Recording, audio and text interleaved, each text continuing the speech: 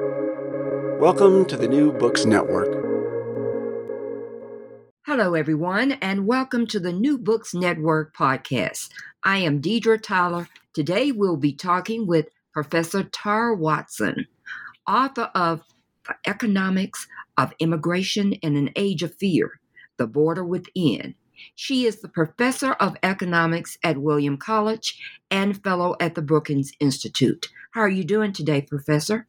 Great, thank you. Can you start by telling us something about yourself and how you became interested in this project? Sure. I have been studying the U.S. safety net for a long time, and I actually became interested in this by learning that immigrant participation in the safety net fell a lot during welfare reform in 1996. So I was interested in that question. People had attributed it to so-called chilling effects, which is the idea that the language in the law made immigrants reluctant to sign up for social programs. It turns out, though, that enforcement increased a lot around that same time that welfare reform was passed in 1996. So I started looking at the impacts of enforcement and learned that a lot of the decline in participation among children of immigrants, especially in the Medicaid program, for example, which is public health insurance, was due to enforcement rather than to anything in the safety net bill per se. And that led me to study the effects of enforcement more broadly. So after I had written a couple of papers about that, I teamed up with a journalist, Kalee Thompson, to write this book about the impacts of enforcement. Tell us about the foreign-born population and their status. Sure. It's about 40 to 45 million people living in the U.S. were born outside the U.S., and about half of those are not citizens, and about half of those, or between 10 and 11 million people, are undocumented, meaning they are not legally allowed to be in the U.S. Now, you talked about in your book ways that undocumented immigrants have been reduced in the United States. How does society reduce the numbers? We see the undocumented population peaked around 2007, the peak of the economic cycle that happened in the early 2000s. And then during the Great Recession, there was a decline, and the numbers just haven't come back. There have been perhaps further declines during the COVID crisis, although we don't have reliable information on that. So there are two ways to think about reducing the numbers of undocumented migrants. One is to increase enforcement efforts either at the border or in the interior, which is the focus of our book. But also, a lot of the inflows into the U.S. are determined by economic conditions. So when there are a lot of jobs, more immigrants and undocumented immigrants tend to come. Now, how much do people pay guides to cross the border? You talked about that also. Yeah, it's quite expensive and becoming more expensive over time as border crossing has become more dangerous. So often people will pay several $1,000s to come to the U.S. with the help of a guide who assists them in getting through the crossing and sometimes assists in getting them to their final destination within the U.S. It used to be common for people to come without a guide, to just come on foot by themselves, but that is increasingly uncommon because it has become physically demanding to come across the border crossings that are open and more dangerous. So people need more help than they used to. Now, your focus of your book was on the interior enforcement of families. Why did you focus on the interior enforcement? Yeah, so there's border enforcement and interior enforcement. The border control, we felt, got a lot more coverage in the media and in academic literature. And so we wanted to focus on what we thought was an understudied part of the picture, which is focusing on enforcement that happens on the street when people are living in the U.S. We also think this type of enforcement has particular humanitarian impacts because it often affects families that have been living in the U.S. for a long time. So the children of those families are often U.S. citizens who are going to grow up and be part of American society. And really thinking about the consequences is very important for that group. Now, how are you defining illegal immigration? Is this a new term? Well, at the beginning of the founding of the country, there wasn't really an illegal immigration concept. There were some restrictions on immigration put in the late 1800s. So about 100 years, we had no restrictions, and there were some minimal restrictions specifically targeted at Asian populations. And it wasn't until the 1920s that immigration was really seriously curtailed for a broad swath of would-be immigrants. The term that people can use, sometimes people refer to illegal immigrants. We prefer the term undocumented immigrants or unauthorized immigrants. And one thing to keep in mind is that people who are living in the country without legal status sometimes immigrated legally, meaning they came with a visa and stayed past the date of they were supposed to leave on that visa. Other times they may have crossed without authorization across the border. So we tend to use undocumented or unauthorized throughout our book. Now, tell us about the civil rights era and how immigration changed drastically. Sure. So there was, as I mentioned, there was a clamp down on legal immigration in the 1920s, and that greatly reduced the number of immigrants that came to the U.S., and it also restricted those immigrants to mainly be from Northern and Western Europe. And by the 60s, as the civil rights era was underway, it was increasingly obvious that that was a racist policy, and efforts were made to change that. So specifically, the quotas that had been in place for specific countries were changed so that immigrants from any country were eligible to apply for entry into the U.S. There are numeric limits that are quite strict, and no more than 7% of the slots can go to immigrants from any one country to ensure a diversity of countries that people are arriving from. But we have a much more racially and ethnically diverse group of immigrants than we did in the past. So whereas in the early 1900s, it used to be largely European immigrants are now a minority, and many more immigrants come from Latin America, Asia, and Africa. California, New York, those were historically areas where large immigrant populations migrated. What about today? Where are the immigrants migrating to?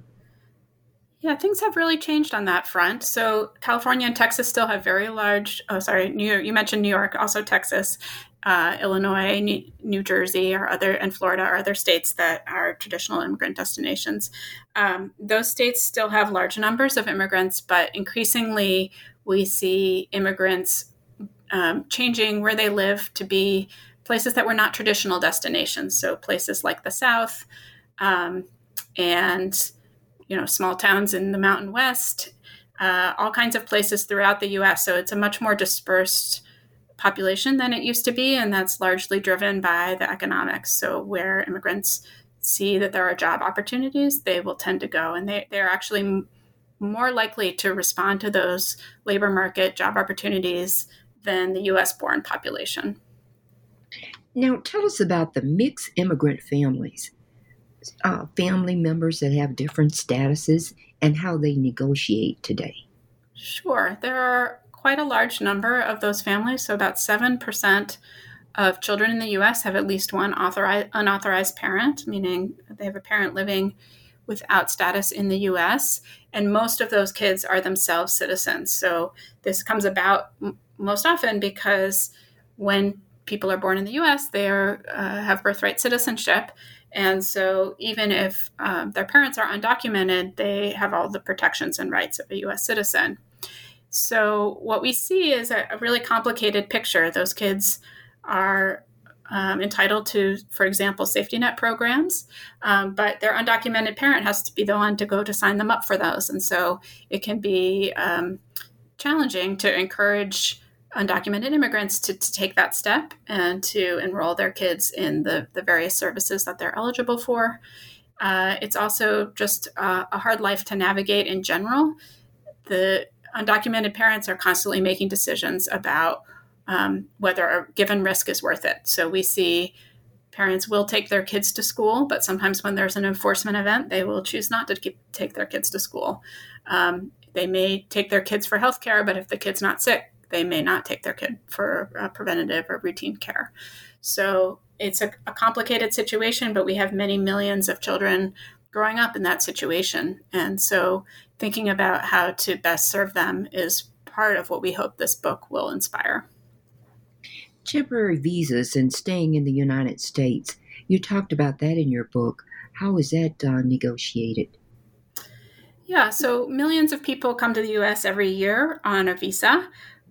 Tourists, business people, students from abroad, and the vast majority of them leave according to the terms of the visa. But somewhere around 1% per year don't do that, or at least the U.S. government doesn't have a record of them leaving. We also don't have great record keeping, so it's possible that some of them left without us realizing it. But those 1%, because it's 1% of such a large number, do contribute to the unauthorized population. So once someone's visa has expired, they are living without status in the U.S., and some people do use this as a way to migrate permanently to the U.S. without status. Other people maybe stay for a couple of years beyond the terms of their visa and then leave. What about incomes? We're looking now at inflation. What about the incomes of the residents who are not documented? Undocumented people tend to be more likely to be under the poverty line and low income compared to the general population. People without status sometimes do work regular minimum wage jobs with either a fake Social Security number or using someone else's Social Security number, but they often also do under-the-table work, which tends to not pay as well. But there are certainly exceptions. There are some undocumented people who earn quite good livings in the U.S. So there's a range. And we also look at the literature on the impact of undocumented immigration and immigration in general on the wages of the U.S. born. And that literature overwhelmingly suggests there are not big adverse impacts on the U.S. born in terms of wages. Now, what types of jobs are we more likely to see the unauthorized worker in? Most unauthorized workers, though not all, have fairly low levels of education, often not a high school degree. And so the jobs that are most common are those that don't require a high level of education and then also may not require much English, depending on the English proficiency of the immigrant. So jobs like construction, janitorial work, landscaping, retail and service type jobs are very common. And another important one is agricultural work. So about half of the agricultural production workforce in the U.S. is thought to be undocumented. And that industry in particular really wouldn't be able to survive in its current form without the undocumented workforce. We always hear about the cost. Tell us about the cost of informal immigration enforcement, the border control.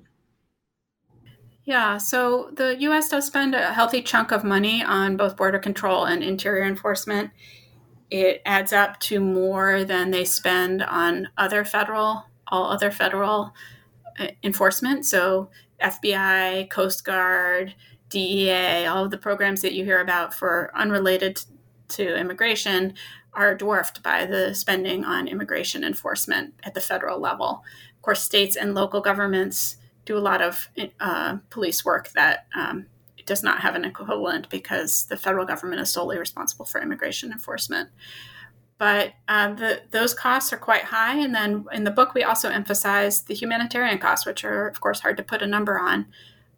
But the disruption to families, the fear that creates incentives for immigrants to not invest in their children and not be able to access, the best job opportunity for their skill set.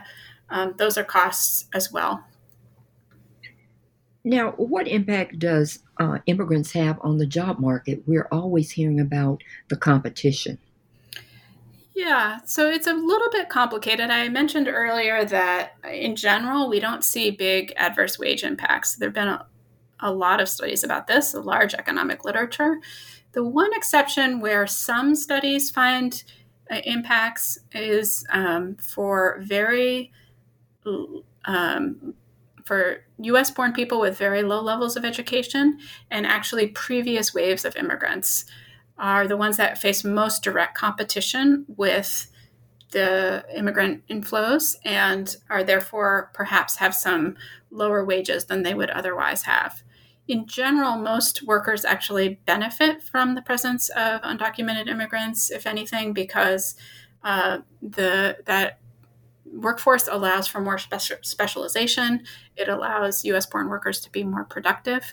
So you see, for example, when enforcement goes up in a local area, the sort of middle range workers in the U.S. workforce do worse. And that's because the support work that they were relying on is gone. Tell us a story about Annabella Burroughs. You gave many good stories in the book.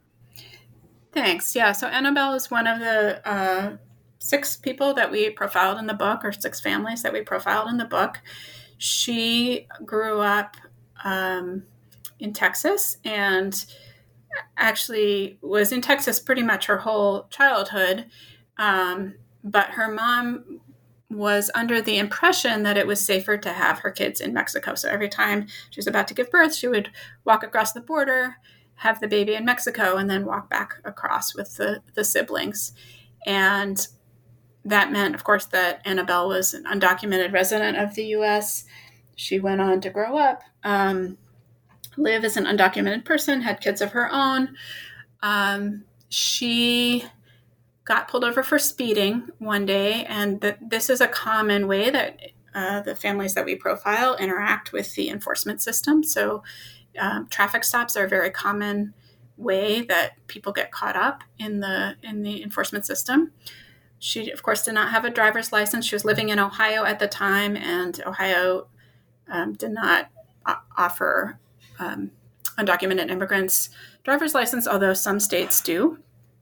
And she was detained by ICE. She ended up going to court and was given some relief. And it's a form of relief where it's temporary and unpredictable, but essentially the government says you can stay here until we have a chance to really evaluate your claim. And the backlogs are so long that people like Annabelle, who had no criminal history and were not viewed as a threat in any way, kind of are put at the back of the queue. So it could be years before someone's case is heard. In the meantime, she wore an ankle monitor, but she did get a work permit, or the equivalent of a Social Security number. And so she was able to get a good job. And in some ways, it was actually a blessing to her family.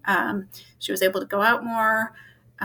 She went for regular check-ins with ICE, which is Immigrations and Customs Enforcement. And each time she went, they would just say, come back in 6 months or come back in a year.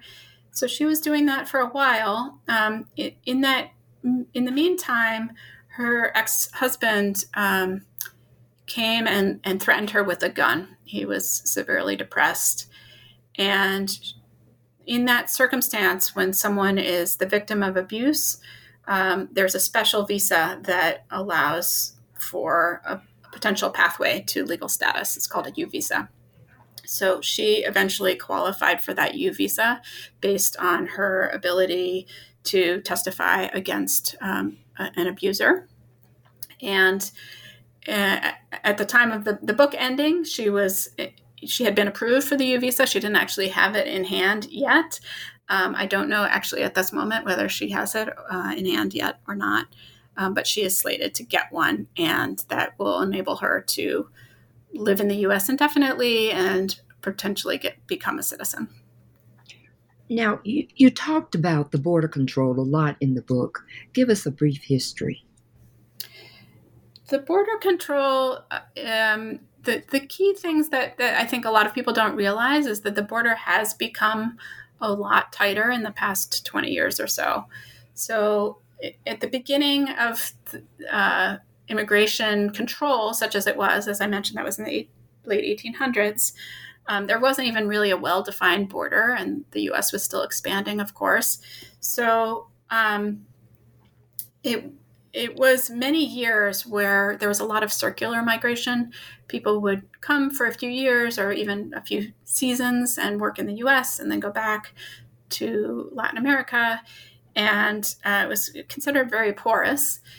There was an increase in the 90s in the border control, but it didn't really ramp up until the 2000s.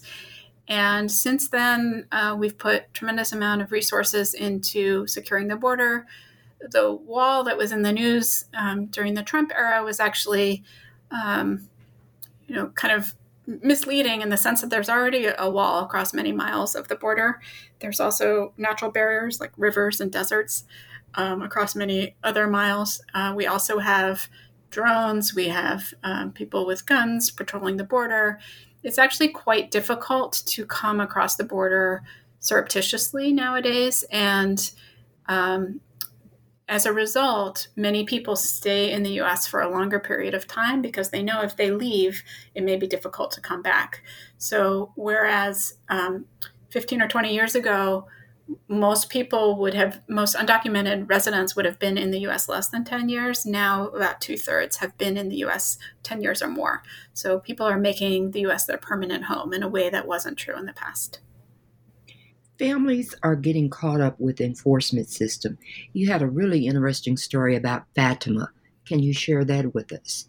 Sure. Fatima came as a young adult. She was actually around 19 from Guatemala. She came because she needed to support her young son. She was a single mom. She left her son with her parents in Guatemala, came to the U.S., and stayed with a cousin in Springfield. She eventually met another man from Guatemala who was also undocumented. They had children and settled in Springfield. And they worked, I should say, a series of jobs during the year, seasonal work. But in this particular instance, they were working at a potato farm where they had worked for many years. And one night they were driving back from the farm with a bunch of workers, and her husband, who we call Luis in the book, got pulled over and detained and immediately taken away. They had to call someone else to drive them home because none of them had driver's licenses. And Luis had an outstanding order of deportation already, and he was immediately deported. So if people are in the system and they, for example, don't show up for one of those appointments that I mentioned earlier, they can be deported without much of a court process. And so he was deported almost immediately back to Guatemala. So Fatima then was living with her two American-born kids, in Springfield without Luis and without the income that he provided that they relied on. And when I talked to her, she was really struggling to figure out what to do next and how to support her family. She had the option, of course, of moving them all back to Guatemala. She's very reluctant to do that because her kids don't speak Spanish very well. The poverty there is very extreme, and she really didn't see any opportunity for them to earn a decent living or to have a decent education for her kids, who were at that time elementary school aged. Now, you talk about in your book the personal impact on taxes, health, crime, education, and other social services. Tell us about this and how undocumented people impact these services. Sure. It's a little bit of a mixed story. There are definitely some untrue myths floating around out there. So, for example, I've spent a lot of my research looking at safety net participation among immigrants, and undocumented immigrants do not use safety net services very much. They're, in fact, ineligible for most safety net programs. And what sometimes confuses people is that the citizen kids are eligible, and so they do sometimes use programs like food stamps or the Medicaid healthcare program. But even in that situation, undocumented families or families with mixed status are less likely to use those programs than similarly situated U.S.-born families. So the safety net use is not as big an issue as people think. However, there are costs associated with healthcare and education that occur when undocumented individuals move to an area. Also, the undocumented population does pay quite a bit in taxes. They pay income taxes in some cases. They also pay payroll taxes to the extent that they are working in formal sector jobs. They, of course, pay sales or property taxes. And so if you actually look at the numbers, the tax flows are quite positive for this population. And the costs to having the population in the U.S. are borne by some local governments that have a lot of undocumented immigrants. So there's a little bit of a mismatch. The taxes tend to go to the federal government for the most part, and the costs, to the extent there are costs, are borne by the local governments. What is the overall message you want the reader to leave with once they finish your book? I would say that the current system that we have is costly on both a humanitarian and financial level. It is capricious. It doesn't seem fair to people caught up in it or to the general U.S. population. And it needs to be reformed. And I think reform is possible if Congress decides to act. Congress really hasn't done any significant work on immigration for decades, and it's a real problem. We have a vacuum so that every time a new president comes into the U.S., the immigration policy completely changes, and that adds to the confusion and the capriciousness. It is a system that very few people in the U.S., very few voters are happy with, and I think there is scope for a bipartisan reform if Congress decides it's in their political interest to move forward. So I'd like to see that happen. Well, I've taken up enough of your time. Can you tell us what is the next project you're working on? Right now I'm working on a project looking at the public charge rule. That was a rule that was sort of reintroduced under the Trump administration and then never was fully implemented. This rule indicates to people that if they choose to participate in the safety net as immigrants, they may have their future opportunities curtailed to become permanent residents or citizens. And so I'd like to study the effect of that on how people interact with the safety net system.